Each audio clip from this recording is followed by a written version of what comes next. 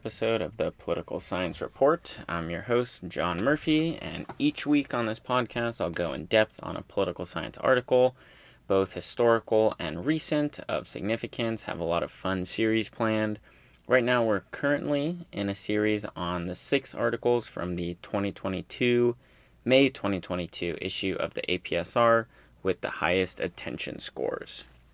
And again, before we get started, I have a Twitter that you can follow, the Political Science Report, or at PoliSci Report. Good place to find updates about future podcasts, about maybe who may be on future podcasts, and it's also, as I mentioned last episode, a great place to see some of the work of professors who you might not otherwise know, who aren't the most public of intellectuals, yet still do really, really important and brilliant research. So, just as an ad for that. So last week we covered an article about television advertising in down-ballot elections. The first 2 episodes were pretty in line with each other, cousins of each other in the American political science, American politics, particular political behavior, and even more specifically around elections. So this week we're switching our focus a bit. It's mostly in order, but this one had an attention score of 109, and the most recent one had 108. So almost identical, but I think they fit a little bit better going in this order. So today's article is titled, "Does State Repression Spark Protests? Evidence from Secret Police Surveillance in Communist Poland."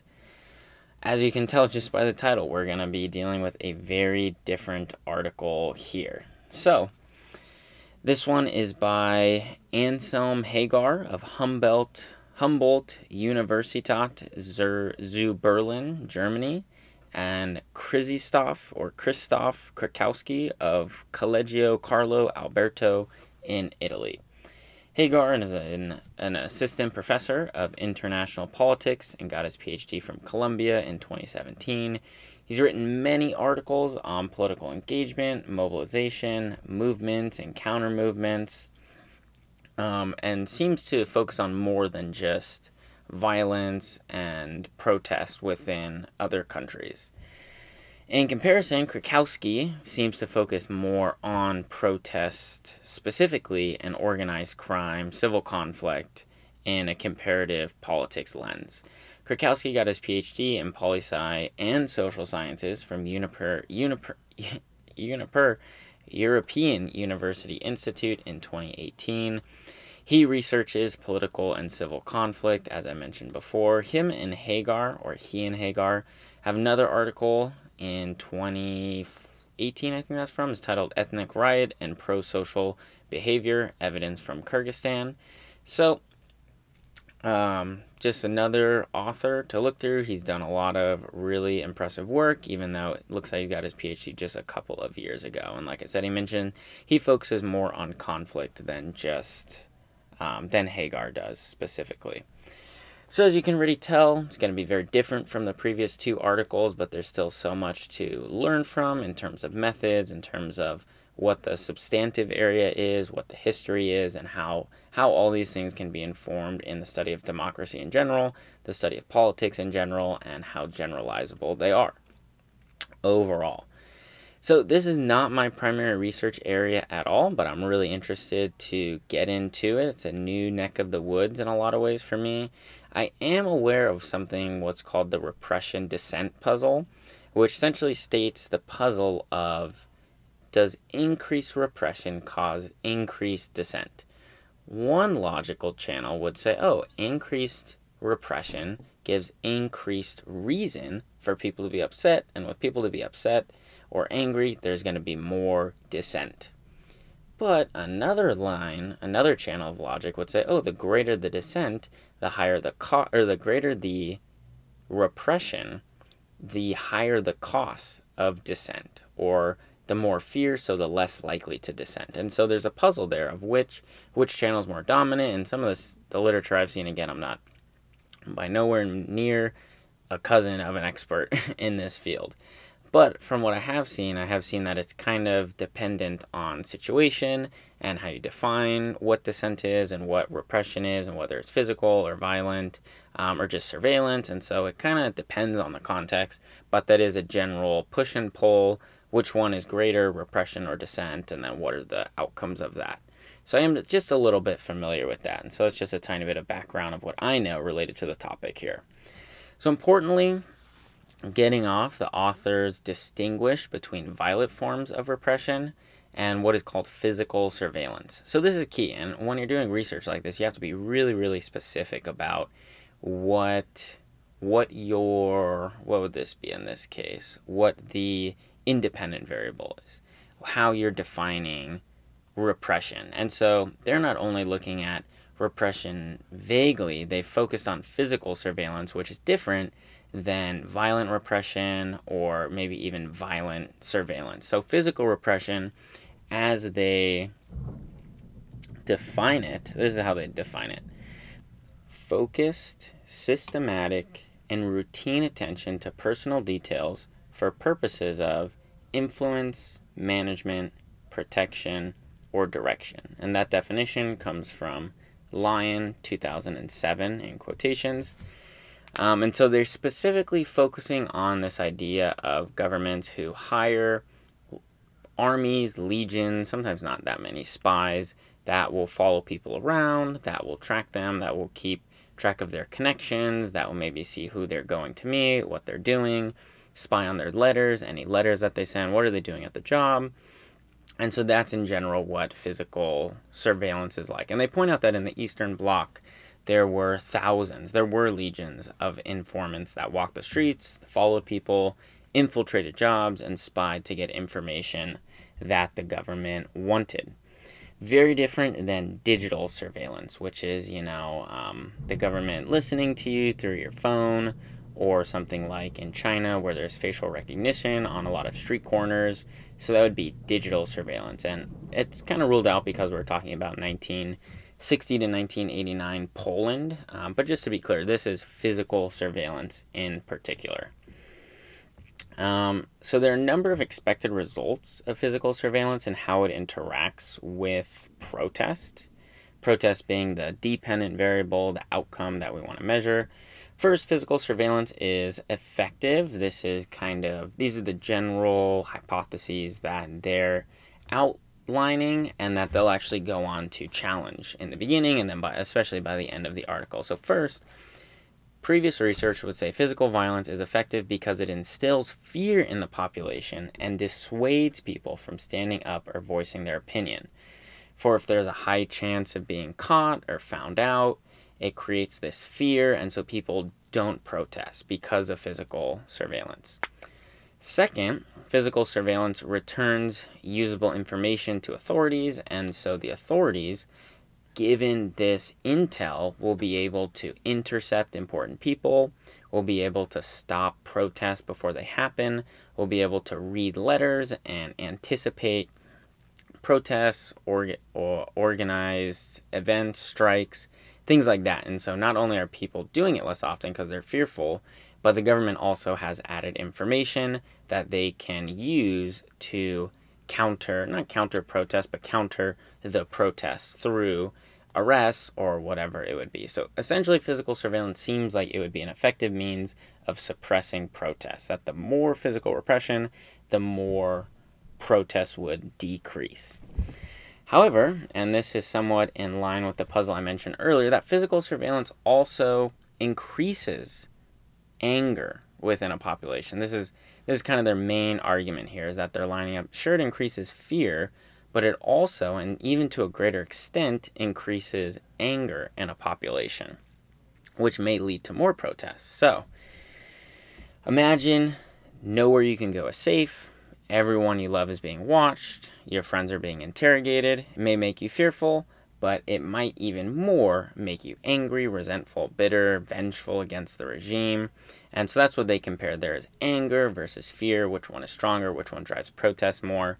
Second, on the side of stoking protests, if there's so much surveillance, they say, and I quote, surveillance can provide citizens with an incentive to reveal their true loyalties given widespread social mistrust, thus facilitating anti-regime collective action, end quote. So they argue that, and this is another one of their novel hypotheses, is that having a lot of distrust in a culture, in a society because of this repression gives incentive for people to identify or people to reveal their ultimate loyalties. So what exactly would this look like? It means that when there's overwhelming repression, you're more likely to voice your ultimate loyalties to a close friend or something like that, is what they're imagining. But in a society like the United States right now, where sure, we kind of hide our political affiliations based on what context we're in, because it's not like I'm going to make a lasting, enduring, deeply meaningful connection because I'm on the same side as another person, which maybe I will. But if the enemies are evil and massive and there's an undercurrent of resistance and you want to forge a meaningful bond with someone in a really repressed area, you might say, oh, I'm actually against the regime, and then that would form a bond. So there's greater incentive, there's greater maybe social reward for confessing that you're against the regime. And so this one isn't quite as obvious to me, because I would guess that people would be suspicious and that surveillance would erode social trust. So I would guess that people would be less likely to reveal their ultimate allegiances. But that will be drawn out a little bit more as we go through. So the setting of this research, as the title mentions, is Communist Poland. Their information on surveillance comes from previously classified police records of what secret police officer was stationed where. They also use novel data coming from a trade union that staged protest. They measure individual acts of resistance using records of non-compliance with voluntary Saturday work. That's an important concept of the difference between protest and sabotage that we'll get to later. And so they use this non-compliance with voluntary Saturday work as a proxy for sabotage. And then they use number of protests as a proxy, obviously, for protests. Within Poland, they're focusing on the Silesia region, which is in the south of Poland. And even within Silesia, they're focusing on Upper Silesia. And this data is from 1945, the end of World War II, to 1989. So just to give the results in the beginning, they use a two-way fixed effects panel model and find an additional secret police officer is correlated with a 0.09 standard deviation increase in protests, but a 0.07 standard deviation decline in sabotage. So that means that for every additional secret police officer, they find it statistically significant evidence that the amount of protest increases, but with every additional officer, they find that sabotage decreases. So protest is going up, sabotage is going down. That's interesting. We'll break that down later. In order to determine that the relationship is causal, beyond some of the panel models that they use, or the two-way fixed effects panel model that they use a causal inference design. They use instrumental variable design to make sure that this relationship is causal and not just in association. We'll get into instrumental variables in a minute. So this is what they state as being novel about their research design, right? We always want to build on research. We never want to pretend like we are living on an island in our research. We stand on the shoulders of giants if we're able to see any further at all. But you always want to put something new. You want to generate new knowledge, new information. That's the point of doing research like this. So they have 3 points of the novelty of their research, the importance of it. Number one, they're studying a previously untapped reserve of research, physical surveillance as a form of repression. There's a lot of research on physical repression, physical violence used by the state as a means to repress a citizenry, but there's not as much on physical surveillance. Specifically in Poland, in this area, they say that they're using a database of secret police records that were just made unclassified. Secondly, about what's new, what they do, they offer new theoretical mechanisms bolstered by quantitative and qualitative data about why they think physical surveillance increases protests but decreases sabotage. Whenever you have these causal inference things, that whenever you have a causal relationship, you don't want to just say cause, but there'll usually be an exploration that there's kind of a running joke that The causal inference part is really, really rigorous, and you go into so much depth, and you have it checked, and it makes sense, and the model that you're using is really robust. But then when it comes to the mechanisms, it's a little, no, we don't need to put as much effort into the mechanism. So that's kind of just a general running joke in some causal inference research. So they explore the mechanisms, why they say or how they say surveillance increases protest but decreases sabotage. Third and finally, they confront an influential hypothesis by Lichtbach and Scott that repression limits protest but increases sabotage, so the very opposite of what they are arguing here. So let's talk about these terms, definitions, and measurements of surveillance and resistance. Physical surveillance can include, quote, following and monitoring of targets, opening correspondence, eavesdropping, and use of informants. Therefore, surveillance constitutes a distinct form of state repression compared with alternative nonviolent forms of repression such as detentions, censorship, or internet restrictions, end quote. So, as I mentioned earlier, repression is this big, broad thing, and so if you really want to make something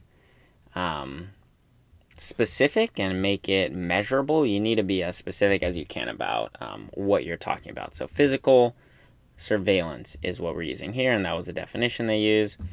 Physical surveillance is nonviolent, importantly. They lay out that the common knowledge and the research so far, again, the common knowledge and the research so far is that physical violence reduces resistance because it instills fear and it anticipates and mutes collective action. They argue that these are legitimate channels, that these make sense, they don't doubt that these happen, but fear and anticipation of collective action or increased costs of collective action are outstripped by, number one, the generation of anger, and number two, the incentives to reveal true loyalties. So we'll talk more about the true loyalties later, but they say that the anger drives protest more than the fear limits protest. Go into more detail on the two common hypotheses that they're countering. Again, instilling fear, increasing costs of collective action are the two main things they're coming up against. So imagine in the United States, all you need to do to protest is to create a Facebook group, and people can RSVP. They know where it's going to be, they know when it's going to be, they know whether or not there's going to be, snacks there or something, or where you should meet, or what the ending time is going to be. I've been on one where there was a lot of questions about, is the local government going to uphold a curfew? And so there's a lot of open discussion, there's going to be a curfew, there's not going to be a curfew, but it's all on this public site of Facebook. Very low cost, you can RSVP and just not show up, and it's not a big deal. But if you were in another country, like Poland, between 1945 and 1989, and there's going to be a protest, first of all, there's not these means of social media, obviously, but then also there's going to be a lot greater cost, because what if you get caught going to that protest? What if you get caught planning the protest? Then you're going to be in trouble. And then you can't just use your thumbs to plan it. You have to maybe send letters. You have to intentionally meet up with people. So in both the punishment and how much you have to go out of your way, there are increased costs for enacting protests. And the general argument is that physical surveillance increases these costs, makes it only harder, which limits or lessens how much people protest given physical surveillance. They go into more detail about their argument that surveillance increases anger, and anger increases propensity to protest. The next hypothesis is still a bit difficult for me to fully wrap my mind around and get on board with, about physical surveillance gives incentive for people to reveal their truest loyalties. I'm not sure exactly what that looks like given the situation and my knowledge of informants, and not just theoretically, but reading a lot of stories and histories about what it looks like to live in a heavily repressed state or country. Your brothers, your sisters, your parents, your children could be informants. And so if you were to declare, I'm against the regime, First, there is incentive not to do that, given the context that there are informants. And second, who would believe you even if you did that? If you said that, it could easily be a spy. It could easily be someone just trying to pass an initial litmus test in order to get one step further and then get deeper information. And so, again, the authors make the point that they have a lot of substantive knowledge in this area, specifically within the context of Poland, which I don't quite have as much of, or nearly how much they do. So maybe this makes more sense in this context. But from some of my reading and just even my thinking here, it seems like there wouldn't be more incentive to share your true loyalties than to significantly hide your truest loyalties. So their argument is that it increases incentive to share your loyalties. So what they say, and we go into more detail, what they would respond is that the way that you show your loyalty is through protest. And so maybe more people are not interested in sharing their loyalties than people who are interested in sharing their loyalties. But even the people who are, how do you do that? You do that through protest. And so even the small amount of people maybe who need to reveal their greatest loyalties will use protest as the means of doing that, by doing a strike, by going on a hunger march, by ending work or something like that. So that as it means, as a litmus test to showing your loyalty, would result in protest. Would make sense that protests would go up. So I understand that angle on it for sure. They give a history of Poland at this time after World War II was taken over. After World War II, Poland was taken over by the Soviet Union. An oppressive regime was installed. It's really, really remarkable to hear the story of Poland. I didn't learn that much of it until my senior year of college, reading an author, Czesław Miłosz, a Nobel Prize-winning author in literature.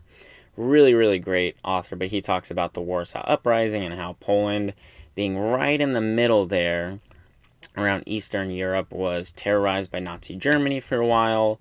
The Warsaw Uprising was pretty horrible, and the Soviets just waiting for the local resistance army to be tired out by the Nazi army or to do some of the fighting for them and then coming in later. And so the point being that Poland was quite terrorized on both sides by Nazi Germany and then for a longer period of time by the Soviet Union. And so in Poland, after the end of World War II, the Soviet Union installed a rigorous secret police organization. And that's key part of any totalitarian state, autocratic state, specifically in the Eastern Bloc. Soviet Union was really known for having an extensive network of spies, of informants, and in Solzhenitsyn's Gulag Archipelago, he goes into a lot of detail about how this was carried out, what the impacts on the populace was, which I'll talk about later. But in general, the history of Poland is that it was taken over by the Soviet Union. There was secret police installed until 1989. They were overthrown. Importantly, they note that this is a case of repression and resistance in a single setting and that you need to look elsewhere if you want aggregate studies. In other words, this is not the place that you're going to look and solve the repression dissent puzzle, because it's one place, one time, again, will get really valuable and really unique information, but you can't run away from this saying, I'm going to, when I become an autocratic state, I'm actually going to lessen one secret police officer so protest goes down, and then I'm going to increase somehow so sabotage goes down. It's not, and you're not going to get a definitive, fully generalizable result from this study in particular. And that's looked at more in their concluding generalizability section. So they show that Upper Silesia is a representative case. It's actually quite remarkable how representative it seems based on the information they provide. It has similar demographics, similar wealth as the rest of the nation, similar union enrollment, and similar police population as the rest of the country. So it seems to be not only a place that happens to have access to plenty of records, but also a place that's quite representative of Poland as a whole at the time. In terms of measurement, we have some really important variables that have been defined. So we have surveillance, we have protest, we have sabotage. So you can't just define it specifically. You need to find a way to measure it. How are you going to operationalize it? So they measure physical surveillance by the number of officers per year at municipality from 1945 to 1989. So the records offer very comprehensively not all secret police officers, but they show a map where they're able to map out where the secret police officers were located, both by city, I want to get that right, both by city and municipality. So they have a good idea of how many are in each city in general. For resistance, for protests, they geocode all protests from 1980 to 1986. They get the data from an archival source and note any mention of protest, and it was generally protests that were in line with the Solidarity movement, which was a unionization. It was a anti-communist movement, but it was a pro-labor movement that I don't know tons about. I've just did a little bit in a presentation that senior year of college where we were reading a lot of or some Polish literature. So I'm not the most familiar, but Solidarity does figure prominently in the overthrowing of the Soviet Union's control within Poland and eventually becoming more of a democratic place. So that's protest. Now sabotage. Sabotage we didn't touch on much earlier, so I'm going to spend some time on it now. I find this one quite interesting. So in the context of this scope in Poland, they get at sabotage by looking at Saturday work. So Saturday work was set up as a means of catching up on lagging production. So in a lot of these countries that have just been in a war, government is in shambles, they're not the most productive. And so what happens is if we can't get it done in 5 days, we'll just work 6. And it was cast as voluntary. It's like, oh, everyone, feel free to show up to Saturday work if you'd like to. But it's kind of like, when your coach says, oh, we're having extra Saturday practice, you don't have to come. But you really do have to come, and you'll be punished if you do not come. Same in this context. So if you did not show up to Saturday work, that was seen as a form of as sabotage. If you shirked your Saturday work, that was seen as a form of sabotage. If you were unproductive at your Saturday work, that was a form of sabotage and subversion. So they measure sabotage using archival data and records that were kept by the Polish government or the Soviet Union government at that time. And so they operationalize sabotage by looking at the per capita value of Saturday work per year within the different cities and municipalities that they're dealing with. So the lower the value, the more sandbagging, the more sabotaging there is, the more slacking off there is, missing Saturday work, form of sabotage. It's not the only kind of sabotage that there was, but it is a means of getting at that variable that they're describing of sabotage. They use a panel model. The model they use to test these hypotheses is a panel model to answer the question, does physical surveillance spark or hinder anti-regime resistance? In this model, they include both community and time fixed effects, which are important because they control for culture, geography, timing of protests, other confounders that could get in there, types of population that are there. They give a whole list of it, but those are just a couple of things that could be correlated with resistance and therefore would be throwing off the unmediated cause of surveillance on protest or on sabotage. Next, they turn to using an instrumental variable design, or before that, they give a couple results. So in the results, without controls, they find a positive correlation between the number of secret police officers and the number of protests. Also, the number of secret police officers going up means the amount of sabotage is going down. So, given their panel model, they do find that physical surveillance increases protests but decreases sabotage. Next, to verify those results and to make sure that they are causal, they turn to an instrumental variable design in order to verify those findings. In instrumental variable design, and these are always just so fun, so clever in how you can get at causal inference. So before we've talked in general about causal inference, about selection bias, and last week we talked about regression discontinuity as a means of isolating causal effects. So this is another method that's used, is called instrumental variable. And so it's a clever way of getting around certain problems of selection bias. Lotteries are a great example of an instrumental variable.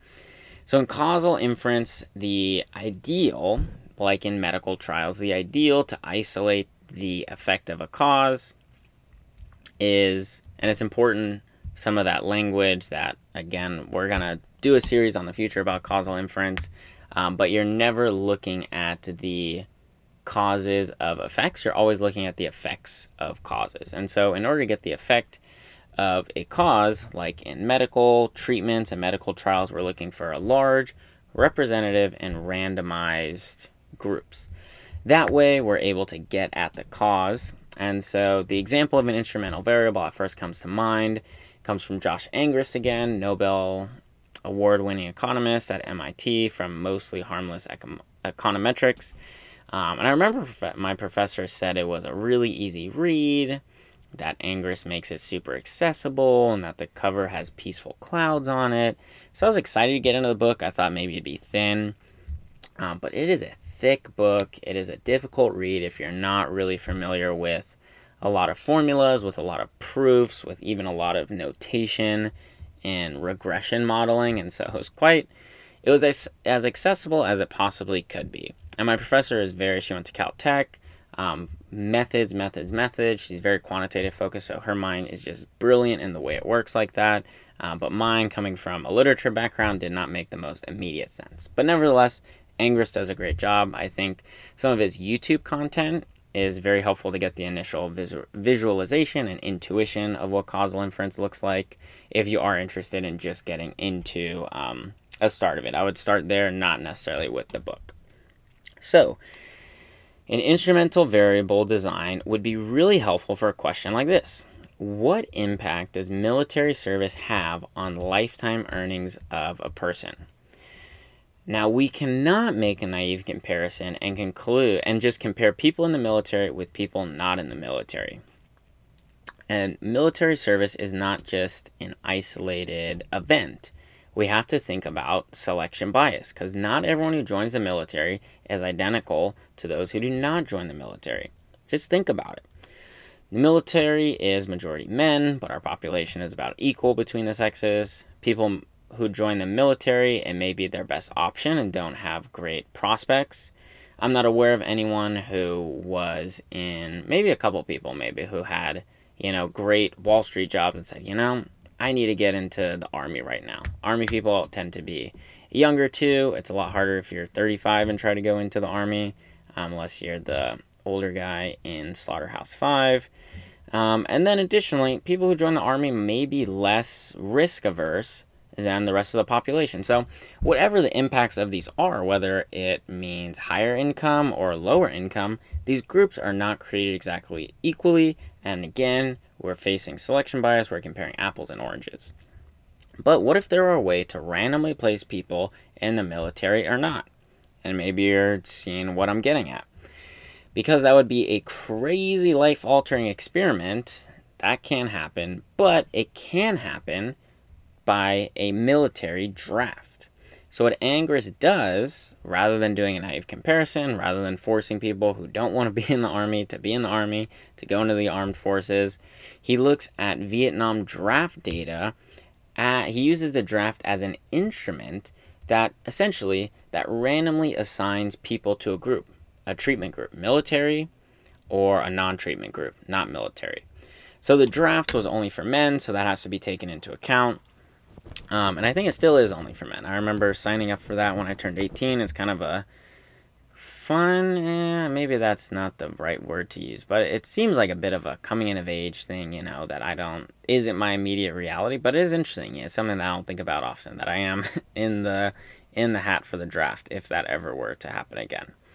But anyway, so once you use this instrumental variable, once you use the draft as a means of separating into treatment group and non-treatment group, a control group, then you're able to more accurately assess what the effect is of the cause of military service. And so that's a really classic example of an instrumental variable design. You're essentially trying to look for, okay, here's my ending effect, my research question, and I want to find something that somehow puts people into equal propensity to be in a group or not in a group. And then you make sure that the groups are balanced, obviously, and they will be. or they are in this context at least. But you have to have a lot of substantive knowledge in order to determine what would be a good instrumental variable in a particular research design. It's also used in education with school lotteries and stuff. I know it's been used there too. So in this context, they use the assignment of priests by the Catholic Church as an instrument. A lot of information in this comes from Zurich, 2009, who appears to have put together a really thorough report on the corrupting of the priesthood in Poland.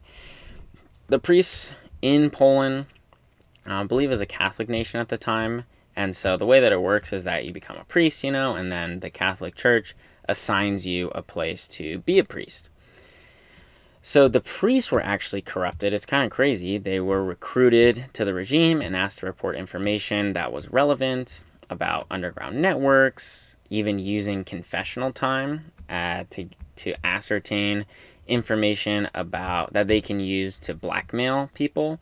And so very creative. Again, you need a lot of substantive knowledge to determine this as an effective instrument. But they think that the corruption of priests, is a good instrument. And here's why. They go through you have to go through a couple assumptions. And I always love when people lay out assumptions, because it's like, okay, there's no pretense. This is what my argument depends on. So the two here are, I've never said it like this. I've said exogenous, but exogeneity and excludability. So exogeneity, this is used to answer the potential problem of selection bias. If priests were intentionally sent to more corrupted places, or places that had more protest, or if the priests intentionally selected themselves into more or less resistant areas, then the correlation wouldn't be natural. People would be selecting themselves into different groups for a myriad of reasons, and we wouldn't get a balanced group. Maybe one would be a lot more correlated to protest, one would be a lot less, but nevertheless, we wouldn't have priests to be equally likely to be sent anywhere. That the amount of protests in a region is not correlated at all with where corruptible priests are sent to.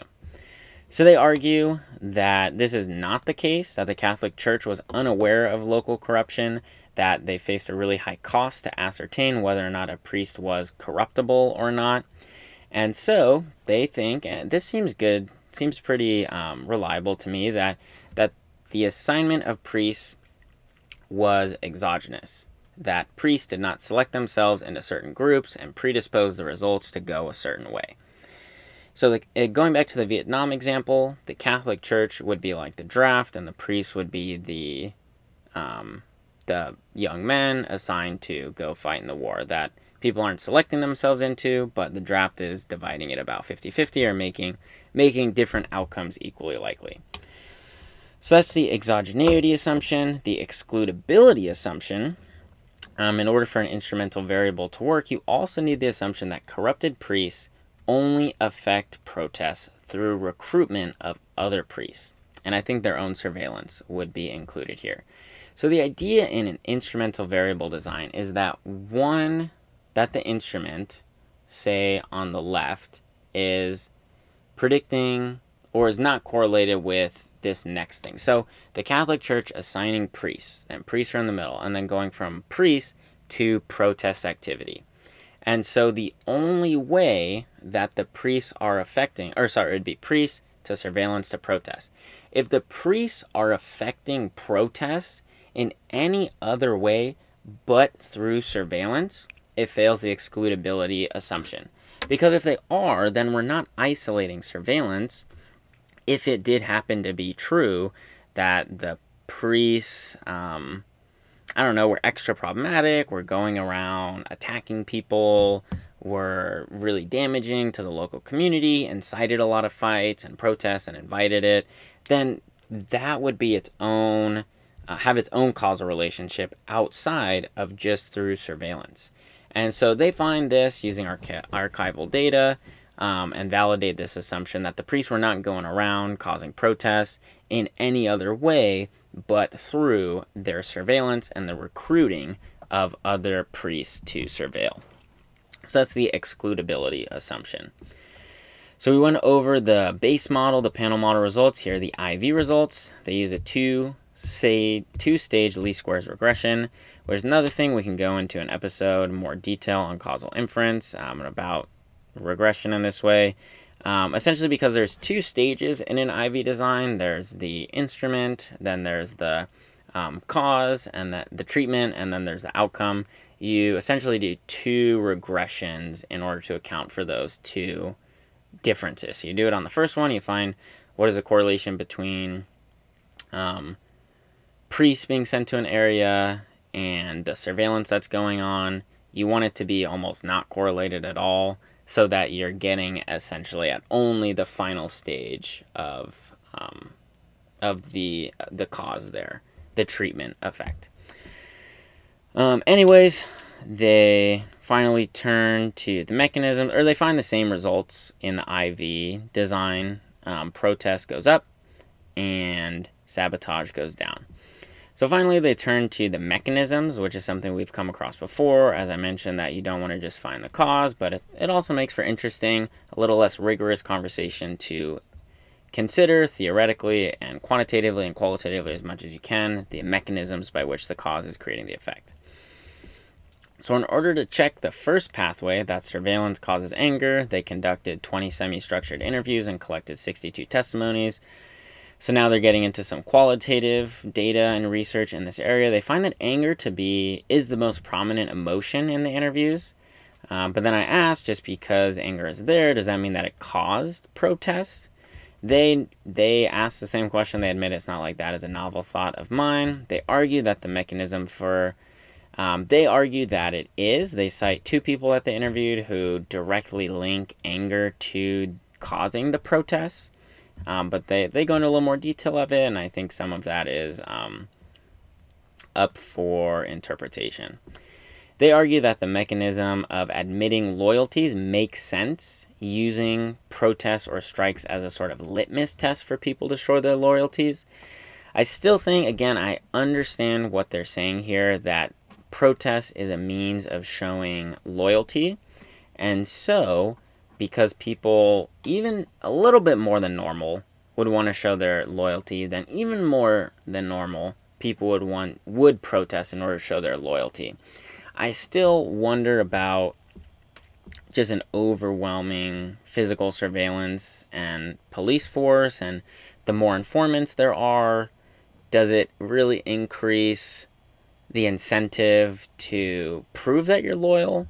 And so that one, again, it might be substantive, it might be unique to Poland at this time, but that one does not come through as clearly to me personally. They include the paper with the generalizability, which is really important. It's kind of unstated when you're talking about American politics. Oh, wow, how would this be relevant? How would this certain candidate and this certain ideology be relevant to another context? So it's unstated, but context like this about repression, dissent, physical surveillance, how generalizable is it, is an important question. And so they argue that the scope that they're focusing on, the type of surveillance, must be, in order for it to be similar and comparable, would need to be overt, comprehensive, and continuous. Overt, or out in the open, because otherwise people wouldn't be upset, right? People would have no idea to be angry if they don't know that surveillance is going on. So it has to be overt, out in the open to a degree for people to even protest about it, for it to be physical surveillance. Number two, it has to be pervasive. It has to affect areas of your life that matter. It must be more than just out there, another group of people, but it needs to be pervasive. More than just, it has to have political prominence, the surveillance, and it has to be widespread enough, but something that, it has to be something large and recognizable for you to get angry about or for you to recognize it. Finally, number three, it must be continuous. It can't be a short-term blip on the radar. Oh, this one time in this one little town, someone got arrested because of a spy. No, it has to be continuous. It has to be a constant, ever-present reality in the mind of those suffering under the surveilling regime. They also verify this by looking at a Department of State database that keeps track of surveillance throughout the world. They find language of overtness, comprehensiveness, and continuousness in those reports to be similar to what they're talking about. And so they feel accurate about how they're talking about physical surveillance with how the Department of State talks about it, how physical surveillance is understood. And it doesn't seem to be unusual. This isn't a unique instance of what state-sanctioned surveillance looks like. It's pretty common, not only at the time, but even in the world today. It happens in different nations. So they finished with a discussion on how relevant these findings are for today's world. Physical surveillance, at least in the United States, isn't happening as much. They say throughout the world it still is. And our understanding of physical surveillance our understanding of physical surveillance in Silesia province in Poland from 1959-1989 inform any understanding of digital surveillance in the U.S.? Digital surveillance is not as overt. It's often hidden.